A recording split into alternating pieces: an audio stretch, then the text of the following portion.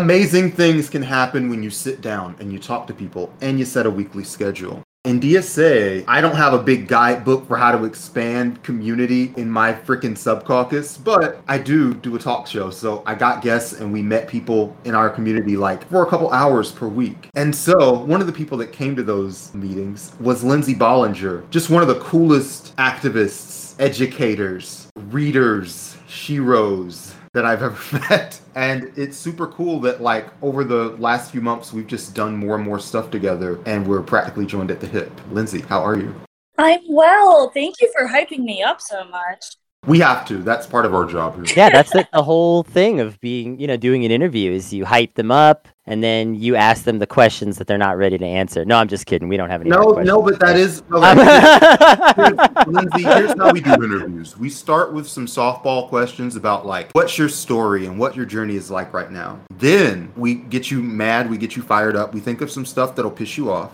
And then we dig into your psyche and we really get, like, real revelations about who you are as a person and where we're going to go from here together. It's a great way to meet somebody.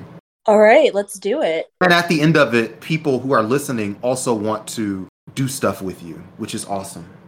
So Brandon already hinted at it. Tell us who you are. What led you into politics? How did you get here? Oh gosh. Okay, well, my name is Lindsay. I have always been very interested in politics, funnily enough, because I grew up in a super apolitical family. So I guess my way of rebelling was just being incredibly into, unfortunately, in my youth, liberal politics. When I got to college, I started identifying probably more as like a democratic socialist. Although, to be completely honest, I didn't understand what that meant very well because I went to liberal arts school and all we read was classical liberalism. So I didn't really have a great, I didn't. So I've read, oh my God, so many Enlightenment era authors. So I didn't really have a good grasp on like, kind of the divide between liberalism and socialism, from reformism to revolution. And listen, I'm just going to say it. I think anybody who was a liberal and became a democratic socialist within like the last 6 months to a year probably has very little idea of what those words mean, but they're trying, right? Yeah.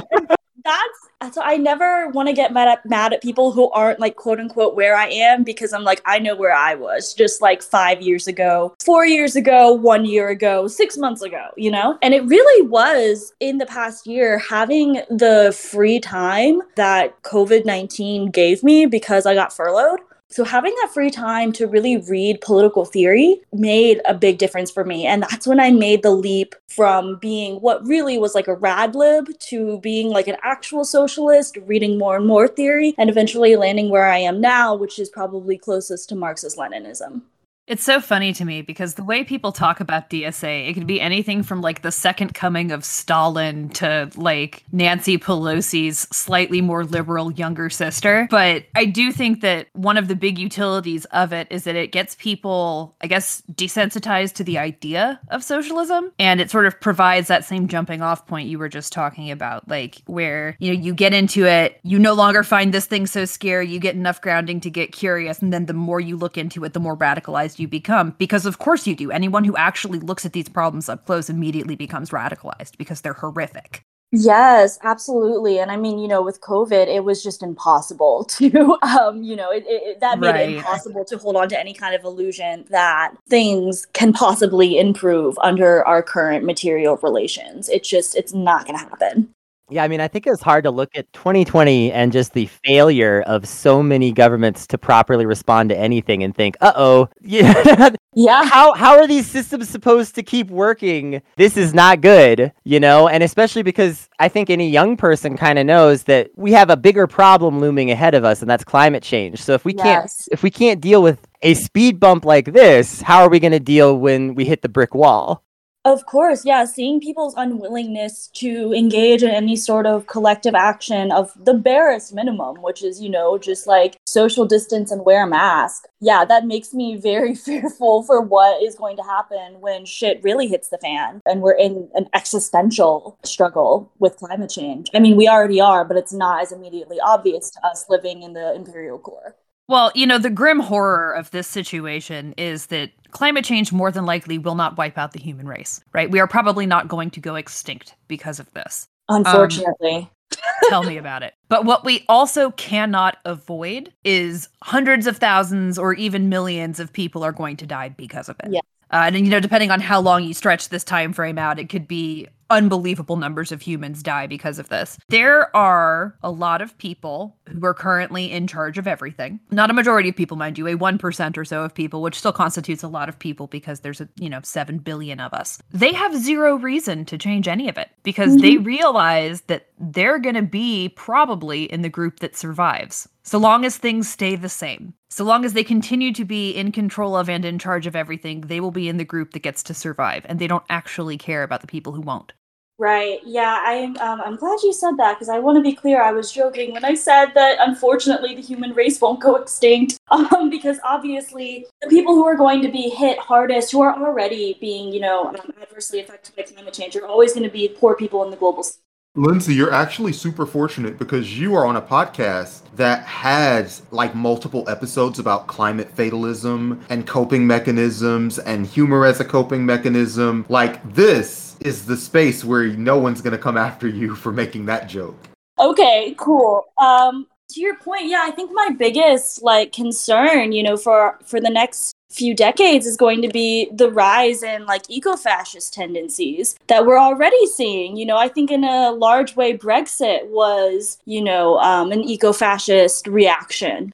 What was an issue that got you really fired up and motivated 5 years ago? Have your big political priorities changed, or have you had a change really on the means to achieve those priorities? Talk about that. No, my big political priorities have definitely changed. So 5 years ago, I would have been 21. I would have just graduated college around this time, actually. And I was pretty politically active in college. My big thing was sexual assault awareness and combating sexual assault on college campuses, including my own. And I think, if you had asked me then, that would have been my top political priority, just because that's where, I was going to college. That's what my political world was. It had a lot to do with, with gender and sexual violence and patriarchy and the intersections of that with, with colorism and racism and gendered racism and racialized misogyny. I think now, it's not that I don't still think that feminism is important. It is. I think now I've just gotten to a point where feminism is the very lowest rung of political engagement for me. To me, I'm if you're not a feminist, why are we even talking? You're not even trying. To me, that's someone, right. To me, that's just someone admitting, actually, I'm a racist. It's well, we don't really have anything in common, so there's nothing to talk about at that point. I think your experience is pretty common. I think a lot of women and femme and, sort of people who have experienced gender oppression come to this sort of leftist space through that lens of oh, wow, it was really shitty for me. And also there's all these people it's so much worse for. Holy shit. Yeah. It gets worse, And one of the things I say all the time is that privilege is necessarily unable to see itself. Yeah. Privilege is not something where, you recognize you're getting one over on somebody else. Privilege is just where you expect more. Right. And so until you start to really understand your own marginalization, it is not really possible to understand someone else's marginalization. And once you reach that sort of synthetic point of understanding both your own and someone else's marginalization, that's when you start to really understand these things as systems, and the more you learn about different kinds of marginalization, the clearer this picture of white male cisgender neurotypical supremacy becomes, because there is an ideal person who is the sort of philosopher god king that these people are looking for. And every step away from that image of that person you are, the less power you have.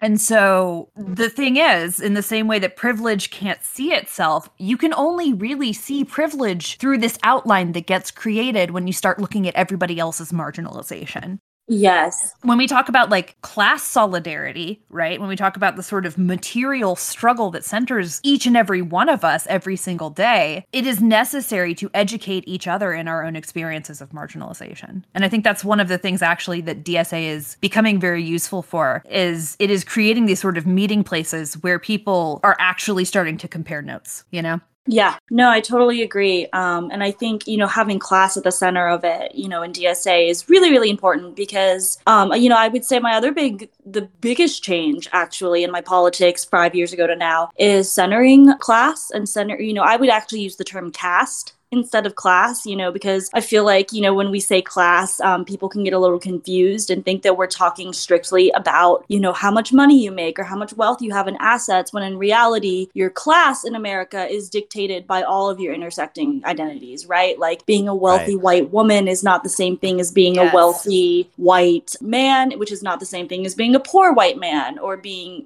all these different ways. And I think, unfortunately, growing up, my feminism really lacked that intersectionality with class. Like I have like a pretty decent understanding of like critical race theory, but really not the critical race theory. Not the critical race theory. But yeah, I really did not have a good understanding of like how that interacts with like property relation. Yeah. And how, misogyny especially is a result of the particular type of property relation that we have.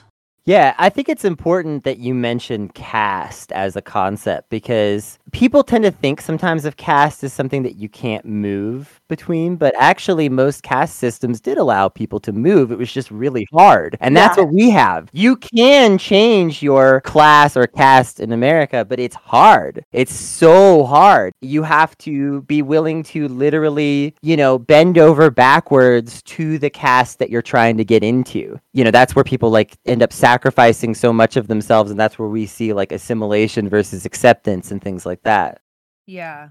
Right. I think that the primary difference between looking at, class versus caste is that there are aspects of caste that are immovable, because even if you somehow, against all of the odds, ascend the ladder of economic mobility, there are still going to be aspects of your identity that are going to limit where within this higher realm you can ascend to, because, even no matter how wealthy you are, if you are not white, if you are queer, if you are not a man, you're not going to have the same levels of access and privilege that a white man ascending this ladder would have. Even if you just weren't there originally, I mean, that is the thing, is that like there are billionaires that are white straight men that whine about the fact that they aren't let into the clubs, and they should find something else to fucking obsess about, but they are right. They aren't let into the clubs. Mm-hmm. So I want to kind of loop back around to what you were saying there about being born into it. Right? Because I really think the best way to understand this is as something you are born into, for exactly the reasons y'all are talking about with like the clubs and with other immovable aspects of your identity, being included or excluded from certain rooms, right? Like class, which is not the same thing as wealth. It's not the same thing as how much money you have. Mm-hmm. It is who you know. And it is so much easier, to the point where I would argue that, again, it's not functionally possible that these are outlier situations that we shouldn't even be really holding up as like examples relative to the problem. But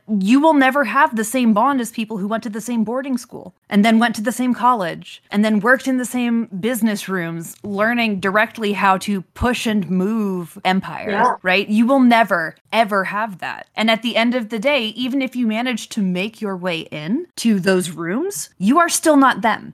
And they will turn on you in a heartbeat. And this is just upper class culture, right? Upper class culture is backbiting. It is dishonest. It is vitriolic. These are not people who like each other. These are people who have the same pathos. And all of the ugly, awful things that they do to everyone around them are first done to them by their own fucking people, because they're constantly doing it to each other. So like this sort of idea that like, even if you can buy your way into the room, like, yeah, maybe, but you're never going to be them. When you get sick and fall, they're not going to help you. They might help each other. There's a very strong attachment to family in this culture. You take care of your family. But if they are not literally your family, you let them fucking die. So there is nothing you can do that will actually get you in with these people the way that being born into it gets you in with these people.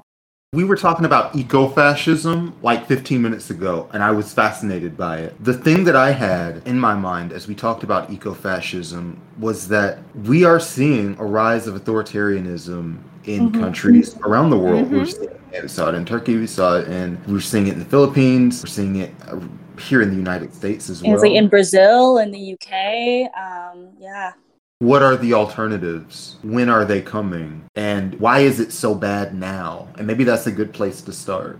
I hate to like be this person, but the way I understand it, the only viable alternative to ecofascism, specifically because it's going to require some kind of like probably violent force. I know that that's not what people want to hear. It is going to take drastic action to combat, the worst ills of climate change.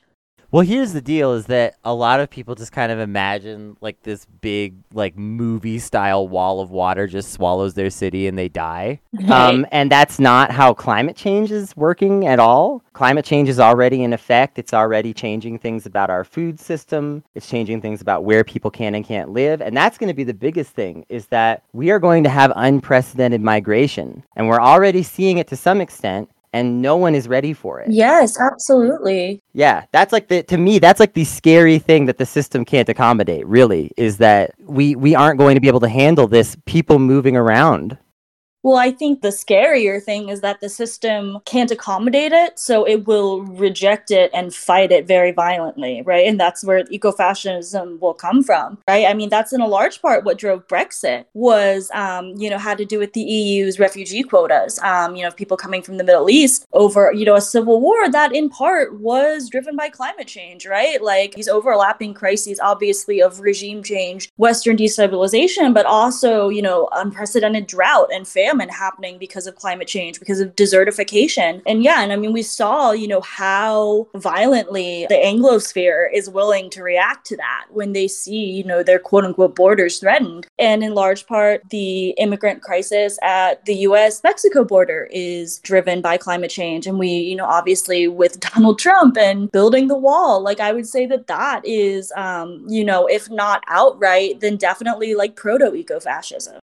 Yeah. Seeing how nations have treated their own populations over the last few years with like excessive brutality, lack of concern for life, it makes you really worried about migration in the future, how people are going to be able to, accommodate tons of people coming in. It's super disturbing. On a separate topic, although I guess it's sort of related, a lot of these bad relationships that we have with people in other countries are exacerbated by the media. The same media that we all rightfully criticize for the way that they cover immigrants and the dehumanizing treatment that, marginalized groups get in the media, that is the same media complex that produces like the war machine and agitates for foreign conflicts and agitation in other countries. The media has a huge messaging impact on our ability to recognize other humans as humans. There's just a lot of linguistics with how world events are reported and how they are interpreted by the human brain.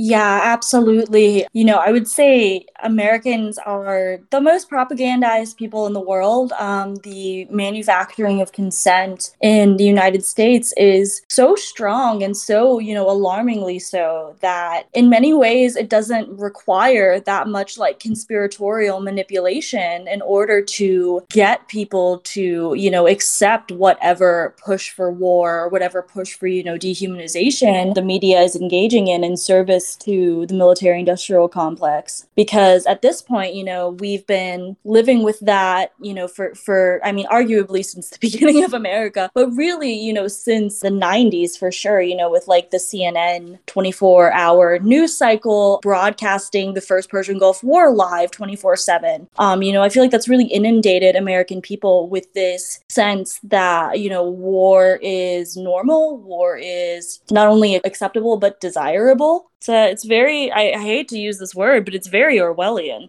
Yeah, and I think it sort of serves this sort of larger need that a lot of people who end up in power have to feel in control, if that makes sense. Like, I think that there's this sort of understandable human impulse to want things to be orderly and to feel like you can trust other people. And then I think that there are also certain people who are themselves very dishonest and manipulative and therefore assume everyone else will behave that way as well. And I think the sort of violent oppressive force that we're talking about, like wanting to build really strong police forces or build, imperialist military forces throughout the world, right? Those sort of stem from that same place of being an untrustworthy person and therefore assuming everyone else is also untrustworthy. I don't know if that made sense or not, but... No, yeah, it did. And I'll also say, you mentioned a little bit about just like categorization and stuff. I'll say for the record, when people say like, oh, capitalism is human nature, I never agree with that stuff. But when we talk about aspects of human nature that I actually think would be challenging to overcome and possibly necessary to overcome to some extent to like fix some of the problems in society, obsession with categorization is a really interesting one. We love to categorize stuff. It is not always a good thing.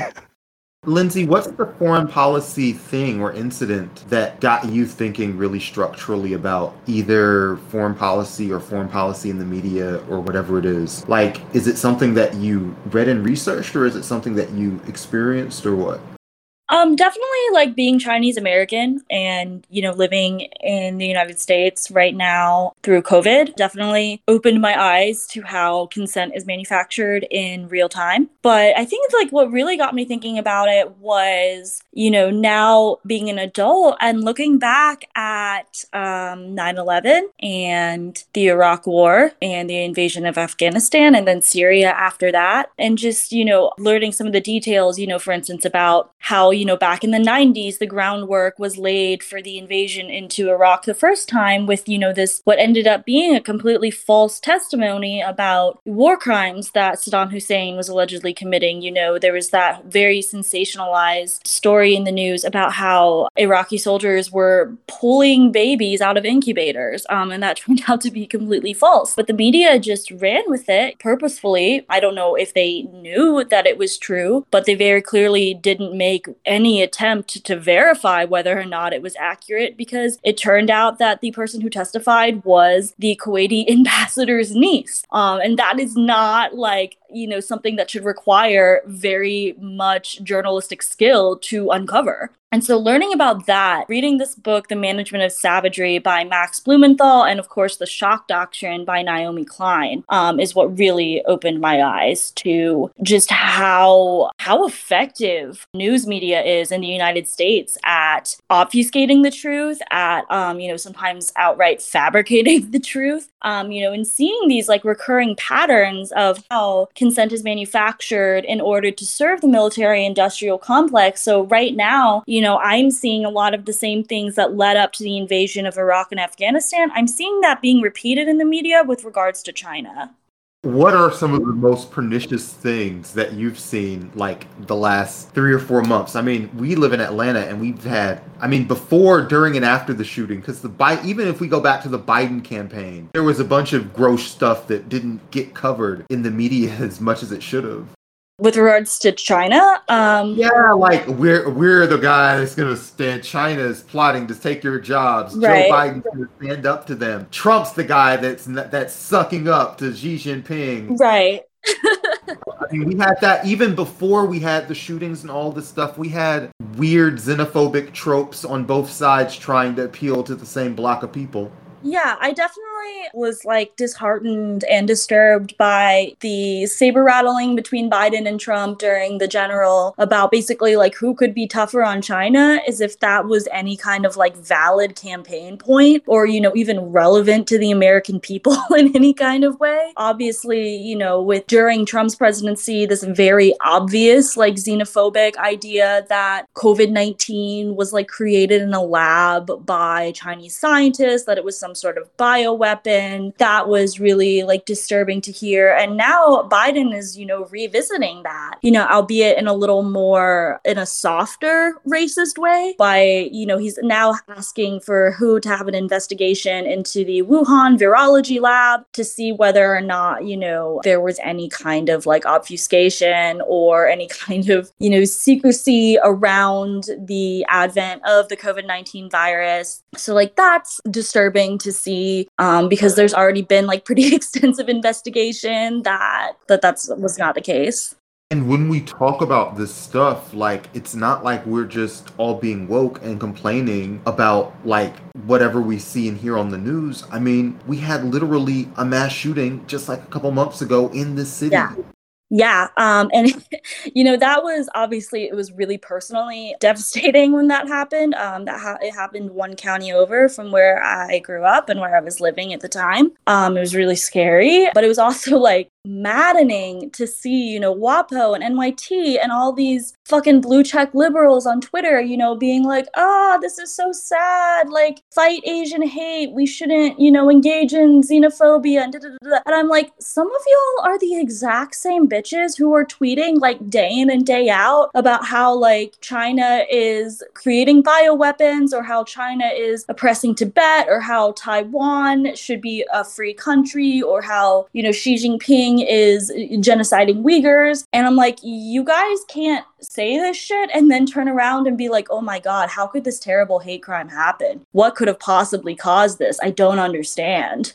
Yeah, and I think there's this disconnect that conservatives really lean into it, but even liberals just blatantly take advantage of it a lot, where, these words aren't supposed to mean anything. But over the last few years, we've seen repeatedly that, whether it's xenophobia or anti-Semitism or queerphobia, whichever of these things gets platformed a lot, it happens more. Like, this is a real thing that happens.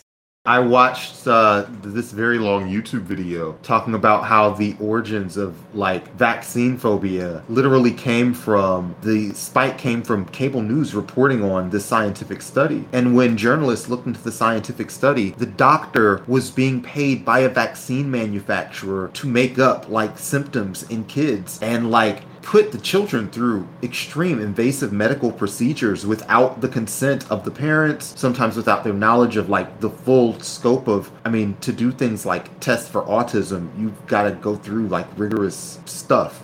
Yeah, it turns out you can just speak horrible nonsense into reality. Yeah, and because of our current financial incentives, like you make a lot of money speaking horrible nonsense into reality. Yeah. Lindsay, unfortunately, it's hard to even get help from the political class. I wanted to say, what can the political class do to, like, stand up to this kind of stuff? And you've got Yang over here in New York, just doing the exact opposite. What a bum. What a bum. Yeah. I really don't know, because it's not in the interest of the political class to combat any of this, right?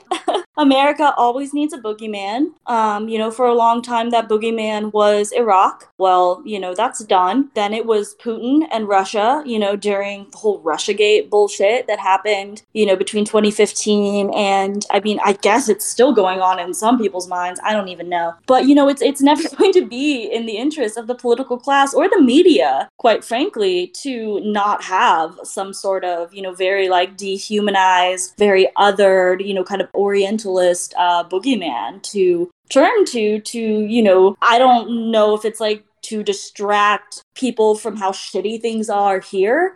I think a lot of it is, to always be able to draw a comparison to say like, oh, well, like, you think your life in the United States is bad. At least you don't live in like scary communist China or something. What we're really talking about would be for someone in the political class to completely betray every class interest they have. And I don't really see that happening.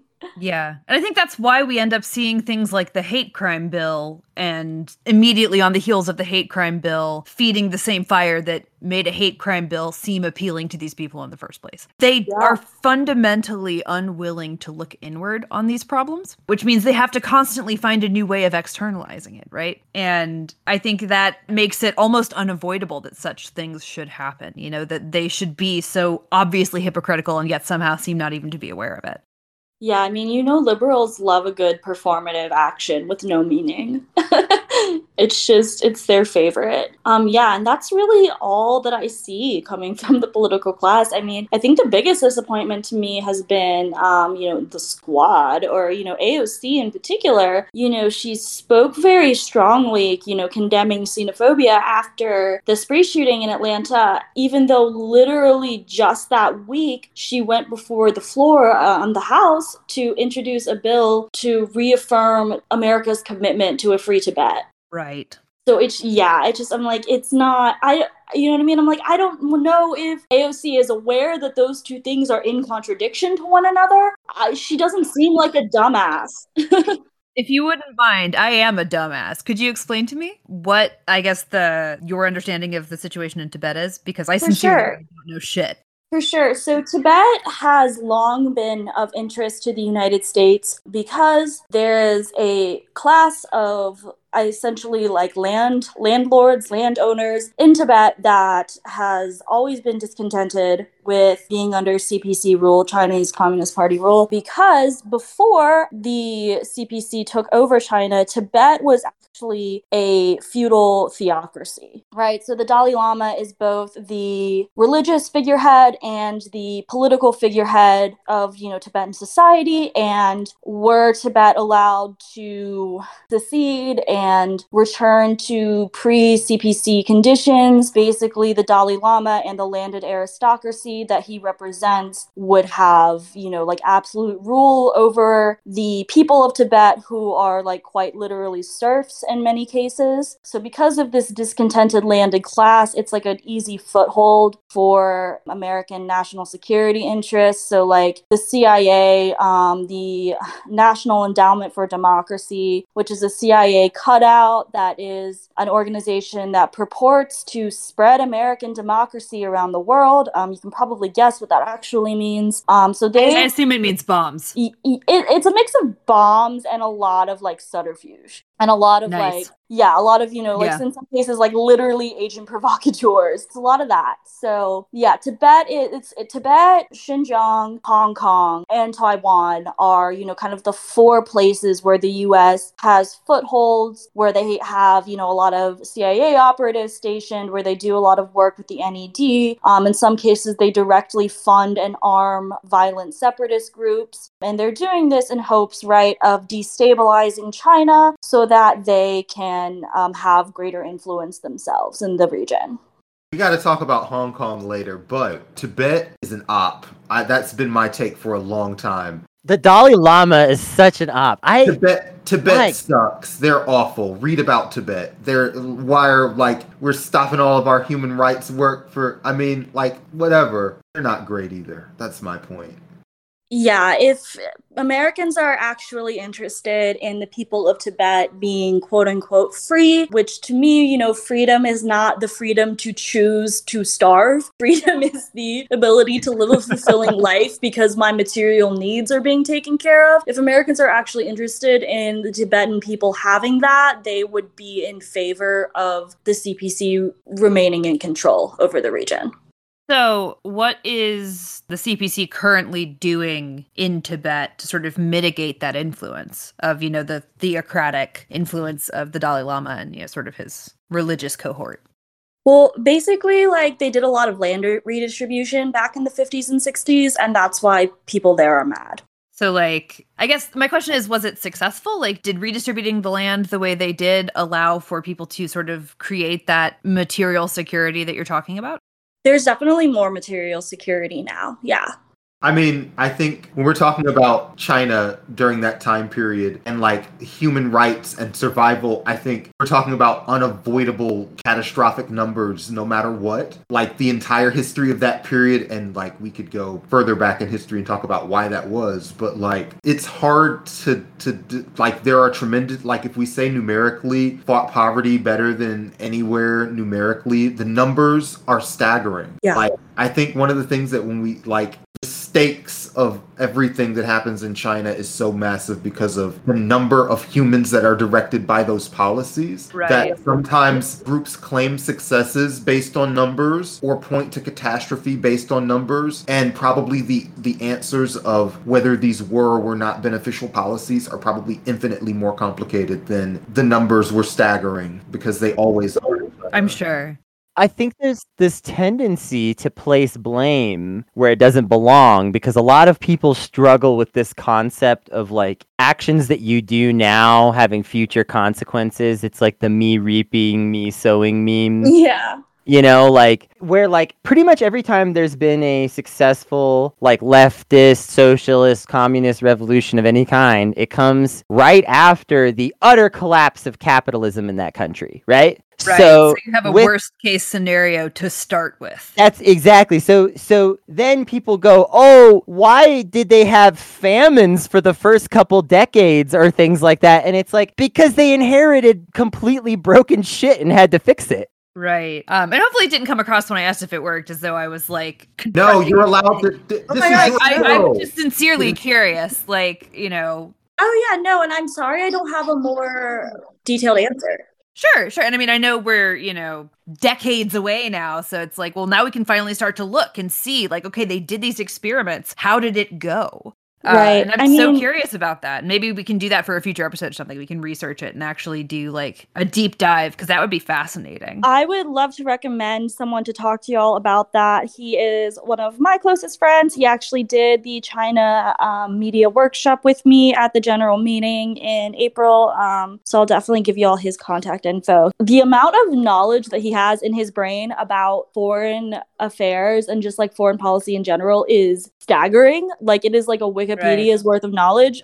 So he would have better answers for you than I do. But I guess, what I can say is that, before the Communist Revolution, China was a primarily agrarian country. It was very, very poor. Wealth was extremely concentrated in a very small group of essentially like hereditary nobles and aristocrats. Now there is a growing like capitalist class in China, which concerns me. I know it concerns a lot of socialists. But at the same time, the CPC has lifted literally 900 million people out of poverty. So it's a lot of people. Yeah, that's significant to say the least. It's insane. As of 2021, I mean, you can, take this with a grain of salt because this is, the CPC is online. But they say that they have eliminated absolute poverty according to UN standards of like what dollar per day amount of income is absolute poverty. Yeah. I mean, I don't think it can be to an extent overstated how much the CPC was able to like do this unbelievable turnaround because China is able to economically compete and often dominate us now. And we had every possible advantage to get us here. Whereas the CPC had to like drive the car out of the ditch. Yeah. Yeah, while I do think there is tons of room to argue about whether one policy or another may have been more effective, the fact is that like China post-Opium War was completely ravaged by imperialism, by the same imperial powers that have carved up and ruined the entire fucking planet. And the process of modernization happened in an extremely rapid period that like has never been done before in the human race. And that now it's like one of the world's strongest economies. We can all have meetings and dig into the details from there though. But no, it really is like pretty staggering. And it just shows like what is possible when people work together instead of competing, and like what is possible when you have a planned economy instead of, a quote unquote market economy, which, isn't a real thing. But yeah, I'm glad you mentioned the Opium War. So I didn't know if you wanted to circle back around to Hong Kong. Let's do it. Let me just say that was one of our first episodes. That was especially it was not just one of our first, but it was one of our first episodes that was popular. People liked it because we tried to actually get educated a little bit before we talked about it, unlike a lot of people that were commenting at the time. And I think we should do another episode entirely about Hong Kong if you're interested, because I know it's something of very great interest to our listeners. Okay, sounds good. Let's get out of here. Everybody, this has been another great episode. Lindsay Bollinger, you're going to be like, hopefully, regular on this show if we can afford you, if we can get you, if we can carve out time in your schedule, whatever, just because you're dope. You're always doing good stuff and you have a great mind for executing stuff, which is hard to do sometimes. Thank you so much. I'm happy to come back anytime y'all will have me. Is there anything you're super excited to talk about or share that's happening in your personal life or your organizing world or your Goodreads group or anything like that you want to plug? I guess reading group wise, my sci-fi reading group is about to start The Dispossessed by Ursula K. Le Guin. I know that is a really popular work. It's my first time reading it, so I'm super excited. Plug your Twitter. Oh, my Twitter is at Lindsay_Rae. That is LINDSI_RAE. Lindsay Bollinger, glad to have you on. We'll see you soon. Bye-bye. Glad to be here.